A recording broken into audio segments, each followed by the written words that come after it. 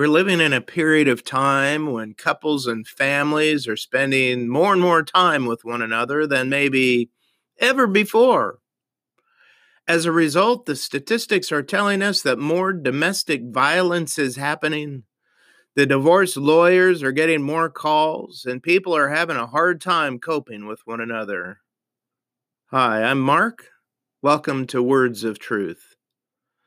I want to encourage you today that a lot of times the issues that we're dealing with are due to poor communication. You see, we just don't know how to disagree lovingly or how to work our way through a disagreement without yelling and screaming, and even worse in some cases. My wife and we're reading a book entitled Created for Connection by Dr. Sue Johnson and Kenneth Sandifer. It's an excellent book. I highly recommend it. But in the book, they talk about how we get into what they call demon dialogues. And they describe these dialogues as, number one, find the bad guy. Number two, the protest polka. Number three, freeze and flee. Those are all sort of steps that we take downwards. And the book goes on to say that couples who get stuck in this pattern in the first few years of marriage have more than an 80% chance of divorcing within 4 or 5 years. Can you imagine? And so you can see how important it is to figure out how to communicate. Now, I'm not going to get into the lessons from the book. You really should buy it. But what we say and how we listen to one another is important for our relational health, and it's important to God. In Proverbs chapter 18 and verse 21, God warns us that death and life are in the power of the tongue, and those who love it will eat its fruits.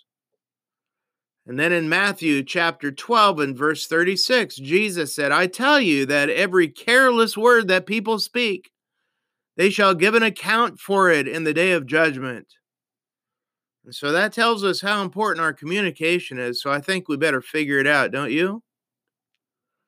In the Epistle of James, the apostle gives us some good advice about communication. Listen to what he said in chapter 1 and verse 19. This you know, my beloved brethren, but everyone must be quick to hear, slow to speak, slow to anger. Most of the relationships that are wrecked by poor communication is because people have, frankly, violated these 3 keys.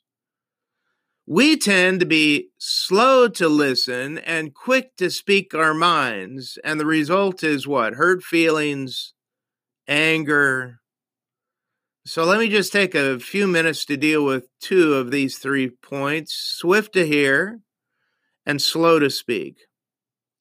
Now, what happens when we're quick to speak instead of quick to hear?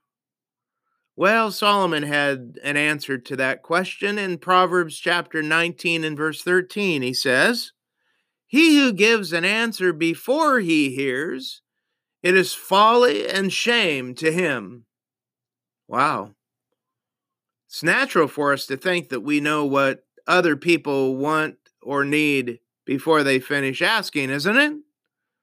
And generally, we think what we have to say is what the other person should be interested in hearing.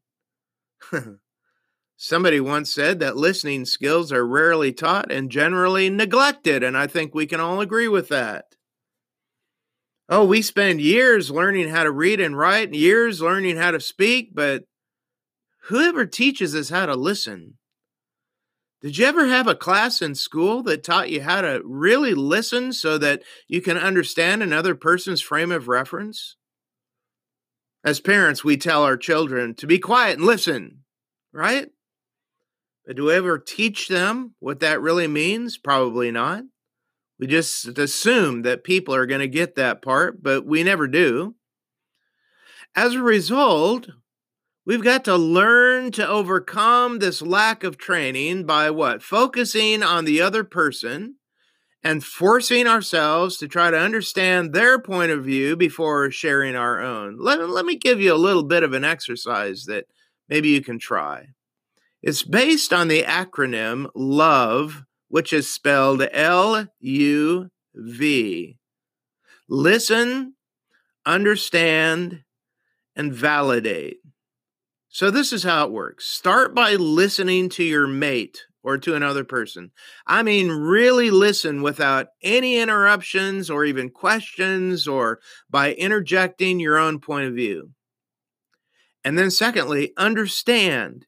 In other words, try to repeat back to them what you think you understood they say. You see, sometimes what we think we understood they said and what they really said are two different things.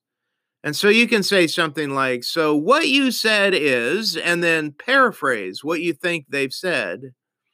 And then they can say, no, I didn't really mean that. And they can clarify themselves. That gives that person you're talking to a chance to clarify it if they've been misunderstood. And then finally, validate what they've said. Don't criticize. Don't interpret what they've said or argue with their point of view. Just validate it. You can say, so I hear that you're saying that what I said to you yesterday really hurt you.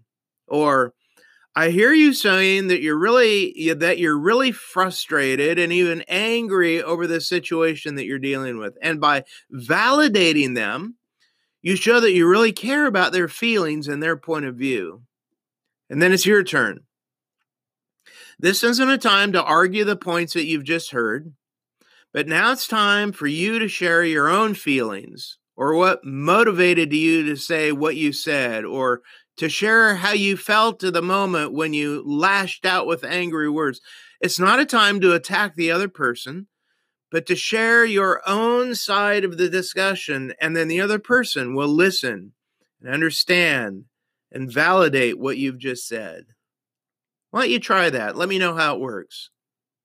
Now let's talk about what our mindset should be in order to really understand another person. Solomon said in Proverbs chapter 18, verse 2, a fool does not delight in understanding, but only in revealing his own mind. Wow. We're all taught how to express ourselves, aren't we? And most of us want to express ourselves. But when our desire for self-expression keeps us from really trying to understand somebody else, we're being foolish and selfish. It's the opposite of what the Apostle Paul encourages us towards in Philippians chapter 2, verses 3 and 4, where he said, do nothing from selfishness or empty conceit, but with humility of mind, regard one another as more important than yourselves. Do not merely look out for your own personal interest, but also for the interest of others. You see, when all we're interested in is getting our point of view across, we show that we have no humility. And we're filled with selfishness and conceit. We think that we're more important than everybody else. We're only concerned about our own interests, and we don't really care about the interests of others. Now, that's a pretty sad description of somebody, isn't it? Is that how we want to be seen by others? If this is how people act, no wonder they're fighting and splitting up. But you know what? We can change that. And I hope we all want to do better in this areas of our lives. I know I do. Let me close this little section by giving you a few practical tips for improving your listening. Number one, start by smiling and looking the person in the eye when they talk. It shows that you're paying attention. Don't look at your phone. Don't be fidgeting around. Give the person who's talking your full attention. And then, at an appropriate time, you can ask questions to show that you're interested and try to clarify the things that you aren't sure of. And then look for some common ground. You don't always have to be standing on the opposite sides of the fence. And this one is important. Don't focus on rehearsing in your mind what you're going to say next. Isn't that something that we often do? You know, the person is talking and we're thinking about all the things that we want to say in response. Don't do that. It's disrespectful to the person talking. And finally, if the person talking expresses strong feelings, well, just try to acknowledge them without becoming offended or defensive or angry yourself. Okay, I hope that'll help.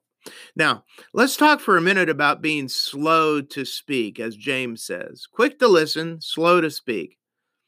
Maybe you remember that King David asked God to help him with his communication in Psalm 141, verse 3. He said, "Set a guard, O Lord, over my mouth.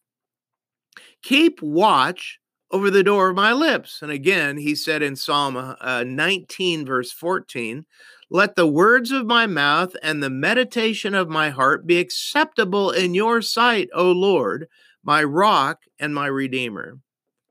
Now, obviously, David didn't want his lips to be permanently sewn shut. But what he did want was his words to be pleasing to God.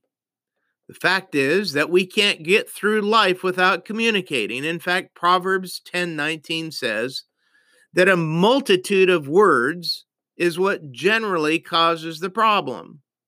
And so that means we need to be careful to think before we speak, right?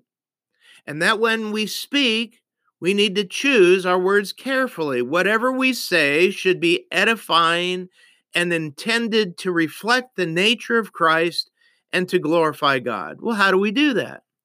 Well, let me give you some ideas. In Colossians chapter 4 and verse 6, it says this: "Let your speech always be with grace, as though seasoned with salt, so that you will know how you should respond to each person." What does that mean? Well, think about what you're going to say before saying it. It's as simple as that. Make sure that what you say isn't corrupting in any way, but that it's savory to those who hear. And that's why we're to be quick to listen and slow to speak.